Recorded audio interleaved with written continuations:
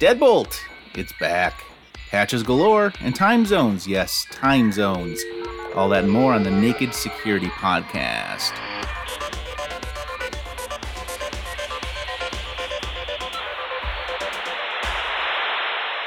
Welcome to the podcast, everyone. I am Doug Aamoth. With me, as always, is Paul Ducklin. Paul, a very happy 100th episode to you, my friend. Wow, Doug, you know, when I started my directory structure for Series 3, I boldly used 001 for the first episode.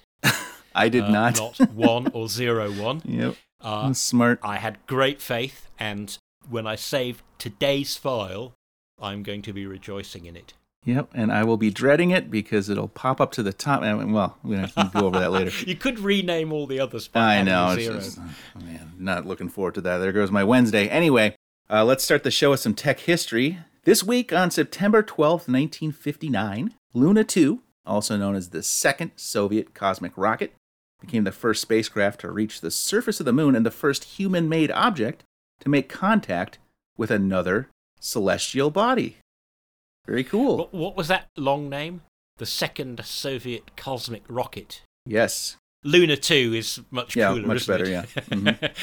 Yes, apparently, as you can imagine, given that it was space race era, there was some concern of, like, how will we know they've actually done it? They could just say they've landed on the moon, and maybe they're making it up. Apparently, they devised a protocol that would allow independent observation. They predicted the time that it would arrive on the moon, so crash into the moon, and they sent the exact time that they expected this to an astronomer in the UK, and he observed independently to see whether what they said would happen at that time did happen. So they even thought about, how do you verify something like this? Well, on the subject of complicated things, we have patches from Microsoft and Apple. So what's notable here in this latest round? We certainly do. It's Patch Tuesday this week, the second Tuesday of the month. There are two vulnerabilities in the Patch Tuesday that were notable to me. One, because it is actually apparently in the wild. In other words, it was a 0 day. And although it's not remote code execution, it is a little worrying because it's a log file vulnerability, Doug. It's not quite as bad as Log4j, where you could not just get the logger to misbehave, you could get it to run arbitrary code for you. But it seems that if you send some kind of malformed data into the Windows Common Log File System Driver, the CLFS, then you can trick the system into promoting you to system privileges. Always bad if you've got in as a guest user, if you are then able to turn yourself into a sysadmin. So that is Yes. CVE-2022-37969. And the other one that I found interesting, fortunately not in the wild, but this is the one that you really need to patch because I bet you it's the one that cybercriminals will be focusing on reverse engineering. Windows TCP/IP Remote Code Execution Vulnerability CVE-2022-34718. If you remember Code Red and SQL Slammer and those naughty worms of the past where they just came in a network packet and like jammed their way into the system, this is an even lower level than that. Apparently it's in handling of certain IPv6 packets. It's, anything where IPv6 is listening, which is pretty much any Windows computer could be at risk from this. So like I said, that is not in the wild, so the crooks haven't found it yet, but I don't doubt that they will be taking the patch and trying to figure out if they can reverse engineer an exploit from it to catch out people who haven't patched yet. Because if anything says, whoa, what if someone wrote a worm that used this? That is the one I would be worried about. Okay, and then to Apple. We've written two stories about Apple patches recently, where out of the blue, suddenly there were patches for iPhones and iPads and Macs against two in-the-wild 0 days. One was a browser or a browsing-related bug, so that you could wander into an innocent-looking website and malware could land on your computer. Plus, one that gave you kernel level control, which, as I said in the last podcast, that smells like spyware to me. Something that a spyware vendor or a really, really serious surveillance cybercrook would be interested in. Then there was a second update, to our surprise, for iOS 12, which we all thought had been long abandoned, but obviously one of those bugs, the browser-related one that allowed crooks to break in, that got a patch. And then, just when I was expecting iOS 16, I got all these emails suddenly started landing in my inbox just after I checked, is iOS 16 out yet? Can I update to it? And it wasn't. Then I got all these emails saying, oh, well, we've just updated iOS 15 and macOS, Monterey and Big Sur, and iPadOS 15. And it turns out there are a whole bunch of updates, but a brand new kernel 0 day this time as well. And the fascinating thing there is that after I got the notifications and I went in, I thought, well, let me check. So you can remember it's settings, general software update on your iPhone or iPad. Lo and behold, I was being offered an update to iOS 15, which you already had, or I could jump all the way to iOS 16, and iOS 16 also has this 0 day fix in it. Even though iOS 16 theoretically wasn't out yet, so I guess the bug also existed in the beta. It wasn't listed as officially being a 0 day in Apple's bulletin for iOS 16, but we can't tell whether that's because the exploit Apple saw didn't quite work properly on iOS 16, or whether it's not considered a 0 day because iOS 16 was only just coming out. Yeah, I was going to say no one has it. That was the big news for Apple, and the important thing is that when you go to your phone, you say, oh, iOS 16 is available. If you're going, oh, well, I'm not interested in iOS 16 yet, you still need to make sure you've got that iOS 15 update because of this kernel 0 day. Kernel 0 days are always a problem because it means somebody out there knows how to bypass the much vaunted security settings on your iPhone. The bug also applies to Mac OS Monterey and to Mac OS Big Sur. That's the previous version, version 11. In fact, not to be outdone, Big Sur actually has 2 kernel 0 day bugs in the wild. No news about iOS 12, which is kind of what I expected, and nothing so far for Mac OS Catalina. That's Mac OS 10, the previous version. And once again, we don't know whether that update will come later or whether it's fallen off the edge of the world and won't be getting updates anyway. Sadly, Apple doesn't say, so we don't know. Now, most Apple users will have automatic updates turned on, but like we always say, do go and check whether you've got a Mac or an iPhone or an iPad, because the worst thing you want is just to assume that your automatic updates worked and kept you safe when in fact something went wrong. Okay, very good. Now, something I've been looking forward to, moving right along, is what do time zones have to do with IT security? Well, quite a lot, it turns out, Doug. Yes, sir. Time zones are very simple in concept. It's very convenient for running our lives so that our clocks roughly match what's happening in the sky, so it's dark at night and light in the day. Let's ignore daylight saving. Let's just assume that we only had 1 hour time zones all around the world and everything was really, really simple. The problem comes when you're actually keeping system logs in an organization where some of your servers, some of your users, some parts of your network, some of your customers are in other parts of the world. When you write to the log file, do you write the time with the time zone factored in? So when you're writing your log, do you subtract the 5 hours or 4 hours at the moment that you need because you're in Boston? Whereas I add 1 hour because I'm on London time, but it's summer. Do I write that in the log so that it makes sense to me when I read the log back? Or do I write a more canonical, unambiguous time using the same time zone for everybody? So when I compare logs that come from different computers, different users, different parts of the world on my network, I can actually line up events. And it's really important to line events up, Doug, particularly if you're doing threat response in a cyber attack. You really need to know what came first. And if you say, oh, it didn't happen till 3 p.m, that doesn't help me if I'm in Sydney, because my 3 p.m. happened yesterday compared to your 3 p.m. So I wrote an article on Naked Security about some ways that you can deal with this problem when you log stuff.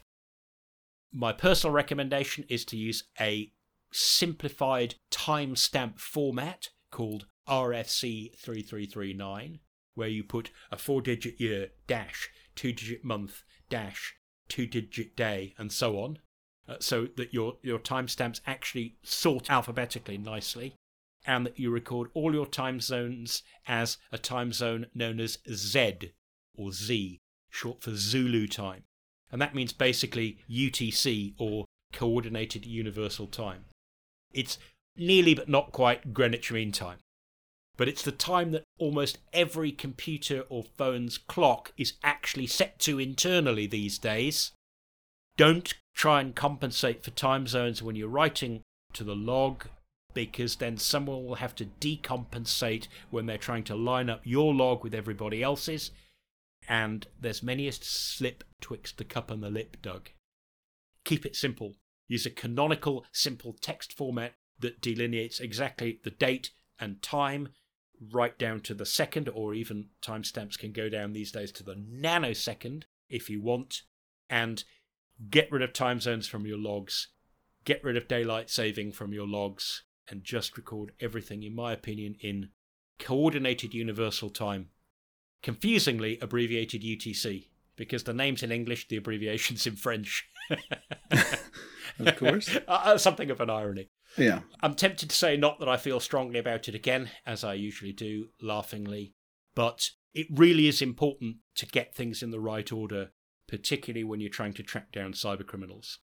All right, if we it's great advice, and if we stick on the subject of cyber criminals, you've heard of manipulator in the middle attacks, you've heard of manipulator in the browser attacks. Now get ready for browser in the browser attacks. Yes, this is a new term that we're seeing, and I wanted to write this up because researchers at a threat intelligence company called Group IB recently wrote an article about this, and the media started talking about this. Hey, browser in the browser attacks, be very afraid, or whatever. And thinking, well, I wonder how many people actually know what is meant by a browser in the browser attack. And the annoying thing about these browser in the browser attacks, Doug, is that technologically they're terribly simple. It's such a simple idea. They're almost really artistic. Yes, it's not really science and technology. It's art and design, isn't it? And basically, if you've ever done any JavaScript programming, for good or for evil, you'll know that one of the things about stuff that you stick into a web page is that it's meant to be constrained to that web page. So if you pop up a brand new window, then you'd expect it to get a whole brand new browser context. And if it loads its page from a brand new site, say a phishing site, then it won't have access to all the JavaScript variables and context and cookies and everything that the main window had. So if you open a separate window, then you're kind of limiting your hacking abilities if you're a crook. Yet if you open something in the current window, then you're significantly limited to how exciting and system-like you can make it look, aren't you? Because you can't overwrite the address bar. That's by design. You can't write something outside the browser window. So you can't sneakily put a window that looks like wallpaper on the desktop like it's been there all along. In other words, you're corralled inside the browser window that you started with. So the idea of a browser in the browser attack is, well, you start with a regular website, and then you create, inside the browser window you've already got, a web page that itself looks exactly like an operating system browser window. Basically, you show someone a picture of the real thing and convince them it is the real thing. It's kind of that simple at heart, Doug. But the problem is that with a little bit of careful work, particularly if you've got good CSS skills, you can actually make something that's inside an existing browser window look like a browser window of its own. And with a bit of JavaScript, you can even make it so that it can resized, and so that it can move around on the screen. And you can populate it with HTML that you fetch from a third-party website. Now, you may wonder, if the crooks get it dead right, how on earth can you ever tell? And the good news is that there's an absolutely simple thing you can do. If you see what looks like an operating system window and you are suspicious of it in any way, it would essentially appear to pop up over your browser window because it has to be inside it. Try moving it off the real browser window. And if it's imprisoned inside the browser, you know it's not the real deal. The interesting thing about the report from the Group IB researchers is that when they came across this, the crooks were actually using it against players of Steam games. And of course, then it wants you to log into your Steam account. And if you were fooled by the first one, then it would even follow up with the Steam two-factor authentication verification. And the trick was that if those truly were separate windows, you could have dragged them to one side of your main browser window, but they weren't. In this case, fortunately, the crooks had not done their CSS very well. Their artwork was shoddy. But, as you and I have spoken about many times on the podcast, Doug, sometimes there are crooks who will put in the effort and make things look pixel perfect. With CSS, you literally can position individual pixels, can't you? CSS is interesting. It's cascading style sheets. It's a language you use to style HTML documents, and it's really easy to learn, and it's even harder to master. So that sounds like IT for sure. Yeah, it's like many things. But yes. It's one of the first things you learn once you learn HTML, and you're like, I want to make this web page look better. You learn CSS. So looking at some of these examples of the source document that you linked off to from the article, you can kind of tell, like, it's going to be really hard to do a really good fake unless you're really good at CSS. But if you do it right, it's going to be really hard to figure out that it's a fake document unless you do, as you say, try to pull it out of a window around your desktop, stuff like that. So it leads into your second point here is examine suspect windows carefully. A lot of them are probably not going to pass the eye test. But if they do, it's going to be really tough to spot, which leads us to the third thing. If in doubt, don't give it out. If it just doesn't quite look right and you're not able to really definitively tell that something is strange as afoot, just follow the rhyme. And it's worth being suspicious of unknown websites you haven't used before, that suddenly say, well, okay, we're going to ask you to log in with your Google account in a Google window, or Facebook in a Facebook window, or Steam in a Steam window. Yeah, I hate to use the B word here, but this is almost brilliant in its simplicity. But again, it's going to be really hard to pull off a really pixel-perfect match using CSS and stuff like that. I think the important thing to remember is that because part of the simulation is the Chrome, as it were, of the browser, the actual address bar, is the address bar will look right. It may even look perfect. The thing is, it isn't an address bar. It's a picture of an address bar. Exactly. All right. Well, careful out there, everyone. And speaking of things that are not what they seem, I'm reading about Deadbolt ransomware and QNAP NAS devices, and it feels to me like we just discussed this exact story not long ago. Yes, we've written about this several times on Naked Security so far this year. Unfortunately, it's one of those things where what worked for the crooks once turns out to have worked twice, thrice, 4 times, 5 times.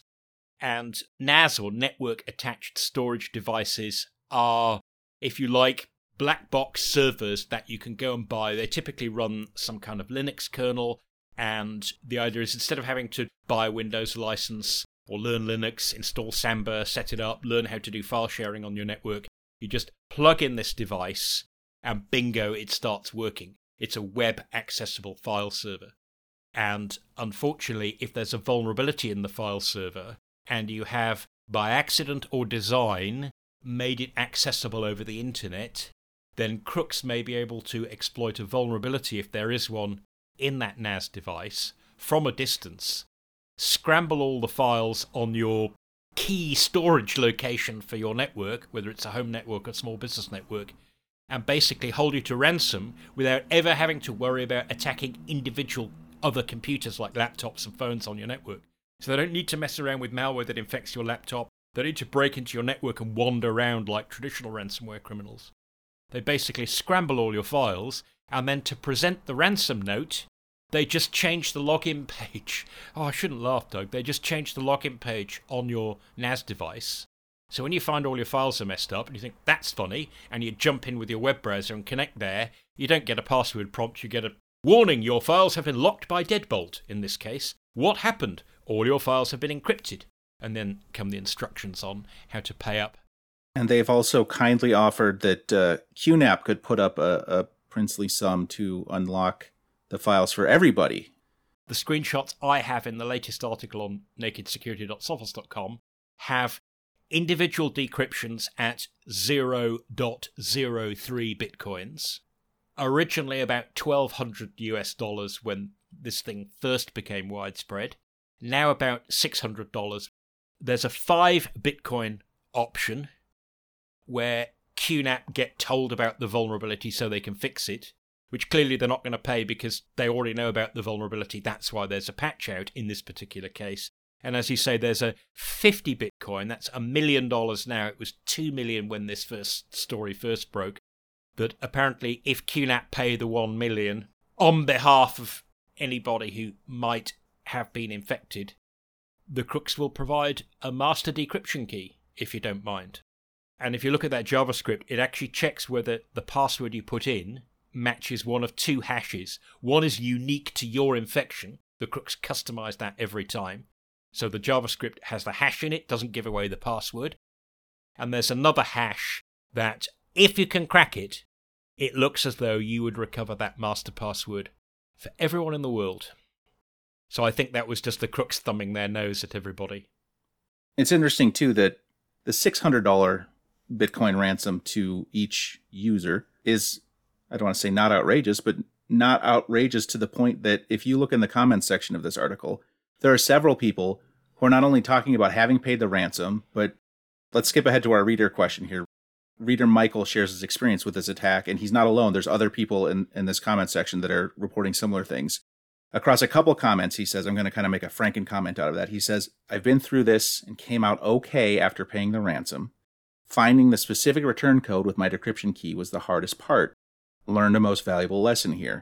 His next comment, he goes through all the steps he had to take to actually get this to work again, and then he dismounts with, I'm embarrassed to say I work in IT, have been for 20 plus years, and got bit by this QNAP UPnP bug. Glad to be through it. Wow, yes, that's quite a statement, isn't it? It's almost as though he's saying, I would have bet myself against these crooks, but I lost the bet, and it cost me $600 and a whole load of time. What does he mean by the specific return code with his decryption key? Yes, that is a very interesting / intriguing, I'm trying not to say amazing / brilliant here. I don't want to use the C word and say it's clever, but kind of it is. How do you contact these crooks? Do they need an email address? Could that be traced? Do they need a dark website? These crooks don't, because remember, there's one device, the malware is customized and packaged when it attacks that device, so it has the unique Bitcoin address in it. And basically, you communicate with these crooks by paying the amount of Bitcoin into their wallet. I guess that's why they've kept the amount comparatively modest. I don't want to suggest that everyone's got $600 to throw away on a ransom, but it's not like you negotiating up front to decide whether you're going to pay $100,000 or $80,000 or $42,000. You pay them the money, no negotiation, no chat, no email, no instant messaging, no support forum. You just send the money to the designated Bitcoin address, and they'll obviously have a list of those that they're monitoring. When the money arrives, and they see it's arrived, they know that you and you alone paid up because that wallet code is unique. And they then do what is effectively, I'm using the biggest air quotes in the world, they then do you a refund on the blockchain using a Bitcoin transaction to the amount, Doug, of $0. Mm-hmm. And that reply, that transaction, actually includes a comment. Remember the Poly Networks hack? They were using Ethereum blockchain comments to try and say, oh, dear Mr. White Hat, won't you give us all the money back? So you pay the crooks, that's the message that you want to engage with them, and they pay you back $0 plus a 32 hexadecimal character comment, which is 16 raw binary bytes, which is the 128-bit decryption key you need. That's how you talk to them. And apparently they've got this down to a T. Like Michael said, it did work. And the only problem he had was, he's not used to buying bitcoins and working with blockchain data and extracting that return code, which is basically the comment in the transaction payment that he gets back for $0. So they're using technology in very devious ways. Basically, they're using the blockchain both as a payment vehicle and as a communications tool. All right, a very interesting story indeed. We will keep an eye on that, and thank you very much, Michael, for sending in that comment. If you have an interesting story, comment, or question you'd like to submit, we'd love to read it on the podcast. You can email tips@sophos.com. You can comment on any one of our articles, or you can hit us up on social @Naked Security. That's our show for today. Thanks very much for listening. For Paul Ducklin, I'm Doug Aamoth, reminding you until next time to stay secure.